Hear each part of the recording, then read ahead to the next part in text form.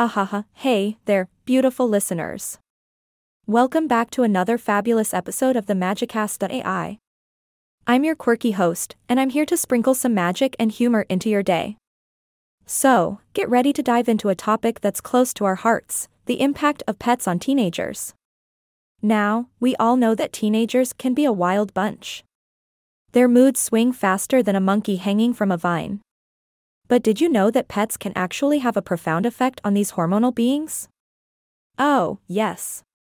It's like having a little furry therapist at home. Now, before we jump into the juicy details, let me share a little bit of fascinating research with you. Studies have shown that pet ownership can have a significant impact on emotional health. Not surprising, huh? Having a pet can boost self-esteem and reduce feelings of loneliness. Our furry friends have such magical powers. Wait, hold on. I have a joke for you. Why did the dog sit in the shade? Because he didn't want to be a hot dog. Ahaha, I can't help but throw in a pun or two. Anyway, where were we? Yes, pets and teenagers. One of the most beautiful things about pets is the unconditional love they offer. And let's face it, teenagers can sometimes feel like the world is against them. But when they come home to their loyal furry buddy, all those worries just melt away. It's like having a personal cheerleader that never asks for your phone back. Sorry, Mom. Now, let's talk cognitive development. Some studies have found that teenagers who form strong attachments with their pets tend to have higher levels of social cognitive development. It's like having a secret training ground for developing empathy and understanding. Wow, pets really are superheroes with fur. Here's another fun fact for you. Did you know that pets can actually boost academic performance? Oh yes. A study showed that children who own pets were better at school-related tasks. Maybe Fido secretly whispered the answers to them during math class. That would be quite the magical talent. All right, let's not forget about the social aspect of having a pet. Some experts argue that owning a pet might actually reduce levels of social interaction in teenagers. But hey, who needs friends when you have a cute little buddy who loves you unconditionally?